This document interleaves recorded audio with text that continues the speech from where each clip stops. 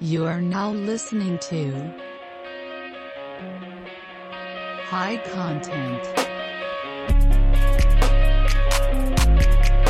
Hello, welcome to High Content. I'm Raj Lopez. Today we have a very, very special episode. We are not in a studio at all. We are actually outside right now.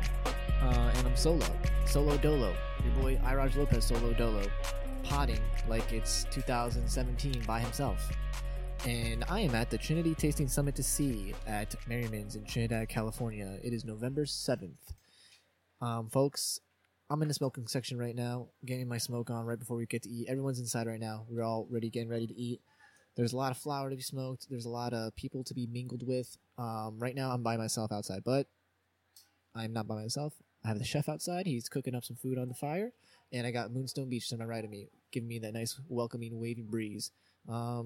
It's a lovely night for a festivity like this, and I'm about to go hop back into the main house to get my food on, and then later on we'll have some people coming out to smoke and talk, and we're gonna meet a lot of interesting people. There's a lot of people here from Trinity, California. Trinity County and other neighboring counties like Mendo and whatnot. We're gonna meet a lot of folks that are not usually in Humboldt, so this is gonna be a nice treat for you. I've always seen a lot of familiar faces here, so we'll be getting some past guests on the podcast as well. So, yes, guys, this will be a good one. Peace. What's up, folks? Tonight, I'm going to make it easy on everybody and myself, and I'm going to be asking every single guest that comes onto the podcast 3 questions. These 3 questions are going to be the same for everybody, just so that the continuity of this podcast is concise and easy to follow, because it's going to be a wild night tonight. I've already drank a beer. Okay, these questions are going to be as follows. The first question. In terms of the price of recreational marijuana, should we expect high costs in the beginning due to the novelty and demand? When should we expect the market to stabilize and produce the price of cannabis that will last? And what would it take to bring the price level low enough to eradicate the black market? The second question will be, what changes do you expect in terms of the cultural identity of marijuana? Will we see traditional stoner culture fade away in favor of boutique, craft, and artisan businesses? And the last question will be, do you anticipate marijuana tourism being a boom for the state of California? What will the Emerald Triangle need to do to become those destinations?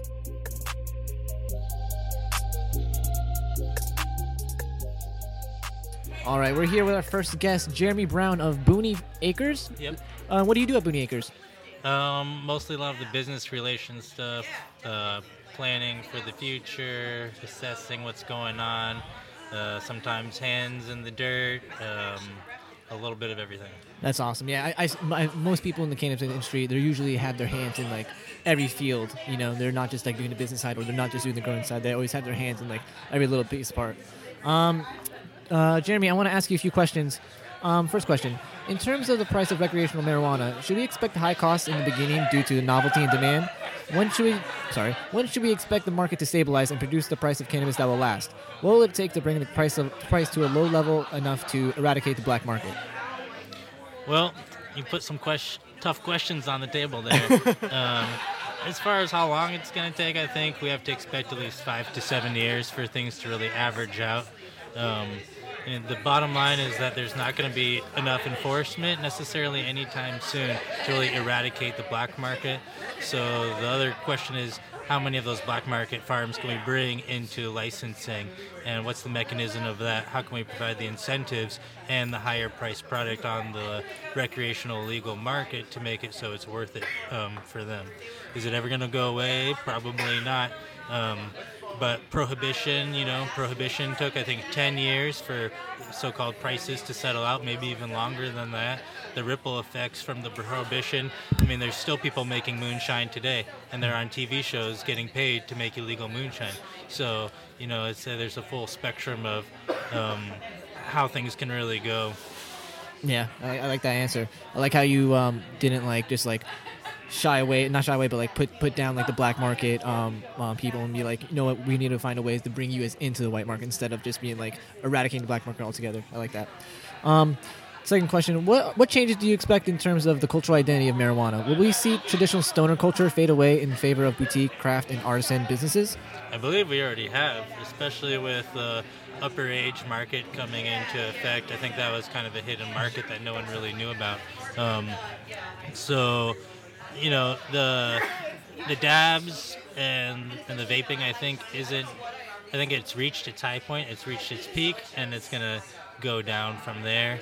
I think the flower is always going to be regarded by a lot of people, and I think the edible product and the added value products are going to probably make a bigger increase, and growers or manufacturers are going to find higher profit value in those products, where people will pay whatever $15-20 for a bottle of shampoo that might have some added ingredients in it. Mm-hmm. Third question: Do you anticipate marijuana tourism being a boom for California? What will individual counties like in the Emerald Triangle need to do to become those destinations? Really, cooperative collaboration is the best way for the communities within the counties and then the counties themselves to bridge together and share what's working and what isn't working, so we don't all waste resources and time doing the trial and error on our own. I don't think you can really point to any one, this is the most successful way to bring in, cannabis tourism or a higher retail market into a community. I think communities that already had high tourism momentum, it was easy to implement a higher cannabis business into that area because it was already there. But to gear people to coming up, into the Redwoods or beyond into Trinity County, up north, and really get remote in the woods, that's going to be more challenging just because there's less resources, there's less capital for people to set up appealing brick and mortar stores, things like that. Awesome. Jeremy, thanks for coming on. I really appreciate it. You had some great answers. My pleasure. Thanks. All right. Okay, we're here with Patrick with True Heart Connection. True Heart Connection. What do you do at True Heart Connection? Well, I'm basically the manager owner of a 10,000 square foot mixed light cannabis farm on the Trinity Humboldt County line. I think we definitely consider ourselves in the Emerald Triangle. Yeah, I definitely consider that. Okay, you're like right on the border. I would definitely consider that. Our first question for tonight: in terms of the price of recreational marijuana, should we expect a high cost in the beginning due to the novelty and demand? When should we expect the market to stabilize and produce the price of cannabis that will last? What will it take to bring the price to a low level enough to eradicate the black market? Well, first off, I think the cannabis market and pricing is it's really just largely dependent on education and awareness. So I think there'll always be a demand for high quality ganja because I think there's just smart enough people out there to differentiate from quality versus crap. And I see that happening in exciting ways across the spectrum in our economy in general, whether it's food or other ways that people choices people make in their lives. And so that aspect, I think, will just continue to be part of cannabis. And do you think there'll be like a time where like within like let's say like 10 years will it'll stabilize so that like artisan and like craft cannabis cultivators can like uprise along with let's say like the Jungle Boys type businesses? Well, I'm not familiar with the Jungle Boys type of businesses. I'm sort of stuck out here in the boonies just growing good quality weed in an environment that I think is has the right climate and ingredients to really let the flower flourish. Mm-hmm. And so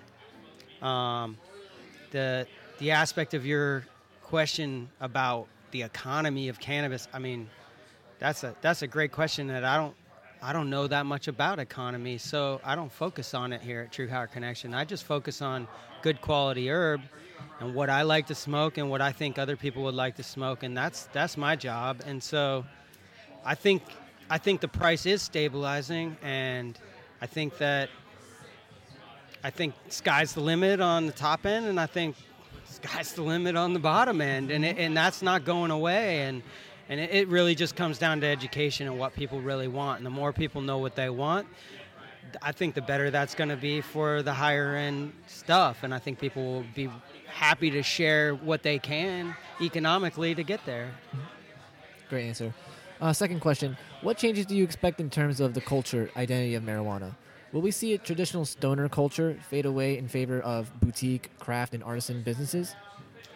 I don't know. I mean, the idea of a stoner culture, I get where it comes from, but that's just sort of a label that I don't really identify with that much.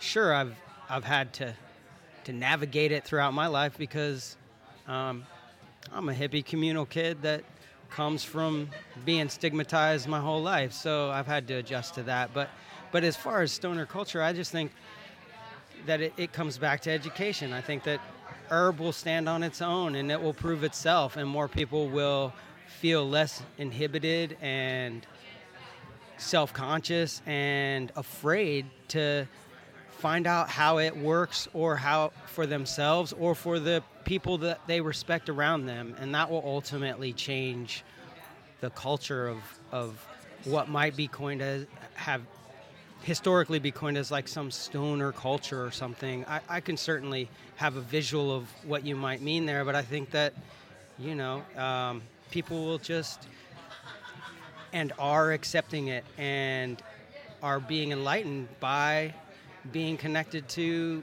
their earth and their plants and the things that they consume. And that ultimately, I see cannabis as an educator, not as something that is something to be labeled. Great answer. Third question: do you anticipate marijuana tourism being a boom for the state of California? What will individual counties need to do to make those destinations? Be able to produce good quality product without hype and without stigma. I mean, California has always been known as a great state to produce, a lot, just about everything, but great agricultural crops. So I don't see that necessarily changing. But California is also known for its agricultural crops coming at a great cost. So I see cannabis as something that can educate us. And in that regard, California missed out on GMO labeling.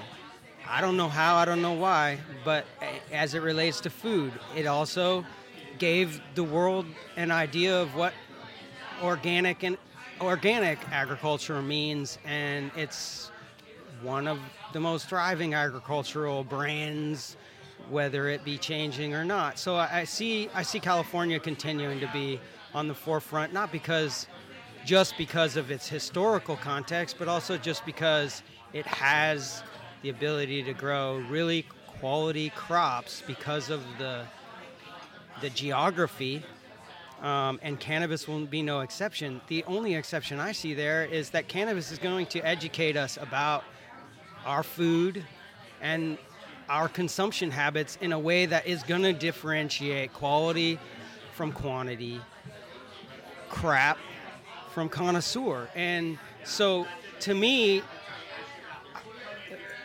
it's going to rise all boats. It's going to rise everyone up that is able to understand that what it has to teach. And so I've been having to get my cannabis tested constantly.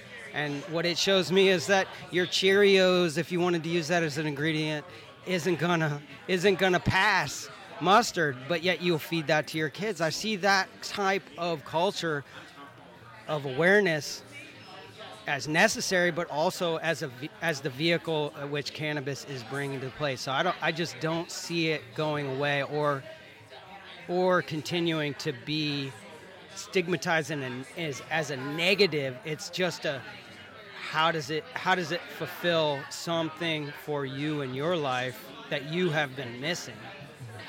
Awesome. Thanks Patrick. Thanks for coming on. I appreciate it. Yeah, been a pleasure. Okay, we are here with Nikki from Humble Patient Resource Center. What do you do at Humble Patient Resource Center, Nikki? I'm currently the buyer and inventory manager for both retail locations. That's the one in Arcade and the one in Eureka, correct? Correct. Awesome. I have a few questions to ask you today. First question, in terms of the price of recreational marijuana, should we expect high costs in the beginning due to the novelty and demand? There's definitely going to be high cost in the beginning for a lot of different reasons. One being that there's a lot of licensees in the first couple of years that are going to come on and fall off due to a lot of different things, changes in regulations, So we have that going on.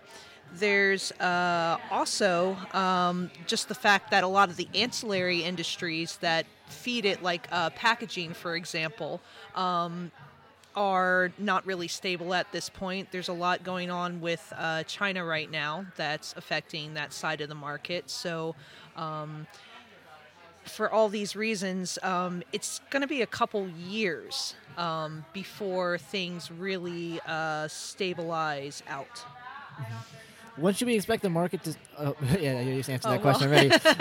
What will it take to bring the price level low enough to eradicate the black market? Well, I think ultimately the answer to both those questions is going to be federal legalization, because we've seen just in the first 2 years with 3 or 4 changes to the regulations.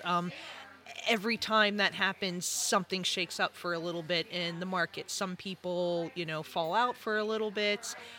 New players come on, and when it goes federally legal, that's just going to change everything all over again. And so for the final question about the black market, I think it's going to be several years, maybe even a decade or 2 after federal legalization. And I think that's as long as they have a provision for people to grow at home, which, especially for people in California, there isn't really, I won't say there's not much to do with legal, with the laws. There's always changes to be made, but in terms of, fighting for legalization, I think that actually is one of the last big fights that's ahead, is making sure that people can cultivate this plant at home and it's not solely controlled by the government, like they are with tobacco and alcohol. Mm-hmm. Second question, what changes do you expect in terms of the culture identity of marijuana? Will we see a traditional stoner culture fade away in favor of boutique, craft, and artisan businesses? Everything always changes a little bit with time and every generation. I don't know if we'll necessarily see the traditional culture fade away, but I think you'll see other aspects of culture that embrace this as well. I think sports, athletics, that's going to be one. There's definitely a lot of research that it can, help in a lot of different ways. I think things are just going to change a little bit. Then there will definitely be more of that business boutique-y style in places where it already exists. We're seeing it now in Southern California, New York. When they come online, it'll, with recreational, it'll be that way. Miami, Nice answer. Yeah. Next question. Do you anticipate marijuana tourism being a boom for the state of California? For a little while, maybe. But again, I think once it goes federally legal and it's everywhere, I think the traditional markets that already, have big tourist draws are going to be enhanced by all the cannabis tourism. Maybe Northern California, I won't say maybe, definitely Northern California has a chance just because there's so much, heritage and culture. Emerald Triangle's known worldwide. So, I think here specifically there's a chance, but I'm not really sure about, other places. And I think, places where it's been really high as the states around them start coming on, things are going to change and balance out a little more evenly. Is there anything the counties can do to make those changes more, happen more quickly or more efficiently? Well, I think there's a lot of financial and just other things that are built into the current regulations that make it really difficult for a lot of people to enter. This industry is regulated more heavily than any other, and right now for something that's homegrown, that's really the opposite of what they want to do. Not that there shouldn't be any regulation, but I think certainly in terms of some of the taxes and things, they need to maybe rethink that. Nikki, it was awesome having you on. Thanks for coming on. Thank you. Awesome. Okay, and we are here sitting with La Leña du Bois. La Leña du Bois. Or Lele. Did I do that good? That was horrid. That really was. Okay. We're not getting married. My mother told me that the guy who could say my name right, I should marry. Oh man. That's a good rule of thumb. I keep that. It hasn't happened yet. I've never been married. Okay. Okay, I got 3 questions for you. First question. In terms of the price of recreational marijuana, should we expect high costs in the beginning due to the novelty and demand? When should we expect the market to stabilize and produce the price of cannabis that will last? What will it take to bring the price to a level low enough to eradicate the black market? Okay, can we take that one at a time? Okay, let's hop into the first part. In terms of the price of recreational marijuana, should we expect high costs in the beginning due to the novelty and demand? Ooh, I think there's a couple different answers to that. It depends on the market that you're hitting, and yeah, it really depends on what you're trying to access. I think we need to realize that the market's going to diversify, and that we're going to have a Walmart market, and then we're going to have, or like I'll do beauty because that's what I know. So we're going to have a Kmart market, then we're going to have an Ulta market, and then we're going to have a Sephora market, and then we're going to have Saks Fifth Avenue market, or so I think that the Saks Fifth Avenue market and the Sephora market are new. So it is like interesting, exciting, and if you can access that, I think the Walmart market is old. I think that's where we're having a struggle because we've scaled up, and so we are not as curated with our own gardens, and so we have to kind of make a choice as a society, as a culture, in growing as to do we want to be the Walmart or do we want to be the Sephora, or the Saks Fifth Avenue? What do we want? And then we need to figure that out and then hone in on our agricultural skills and either be big guys or really awesome little guys. And when you're a really awesome little guy and you have something special, you get to charge more, and more people want it, and more people are attracted to it. When you're, like everybody else, then it's not so much. So I think you get to choose.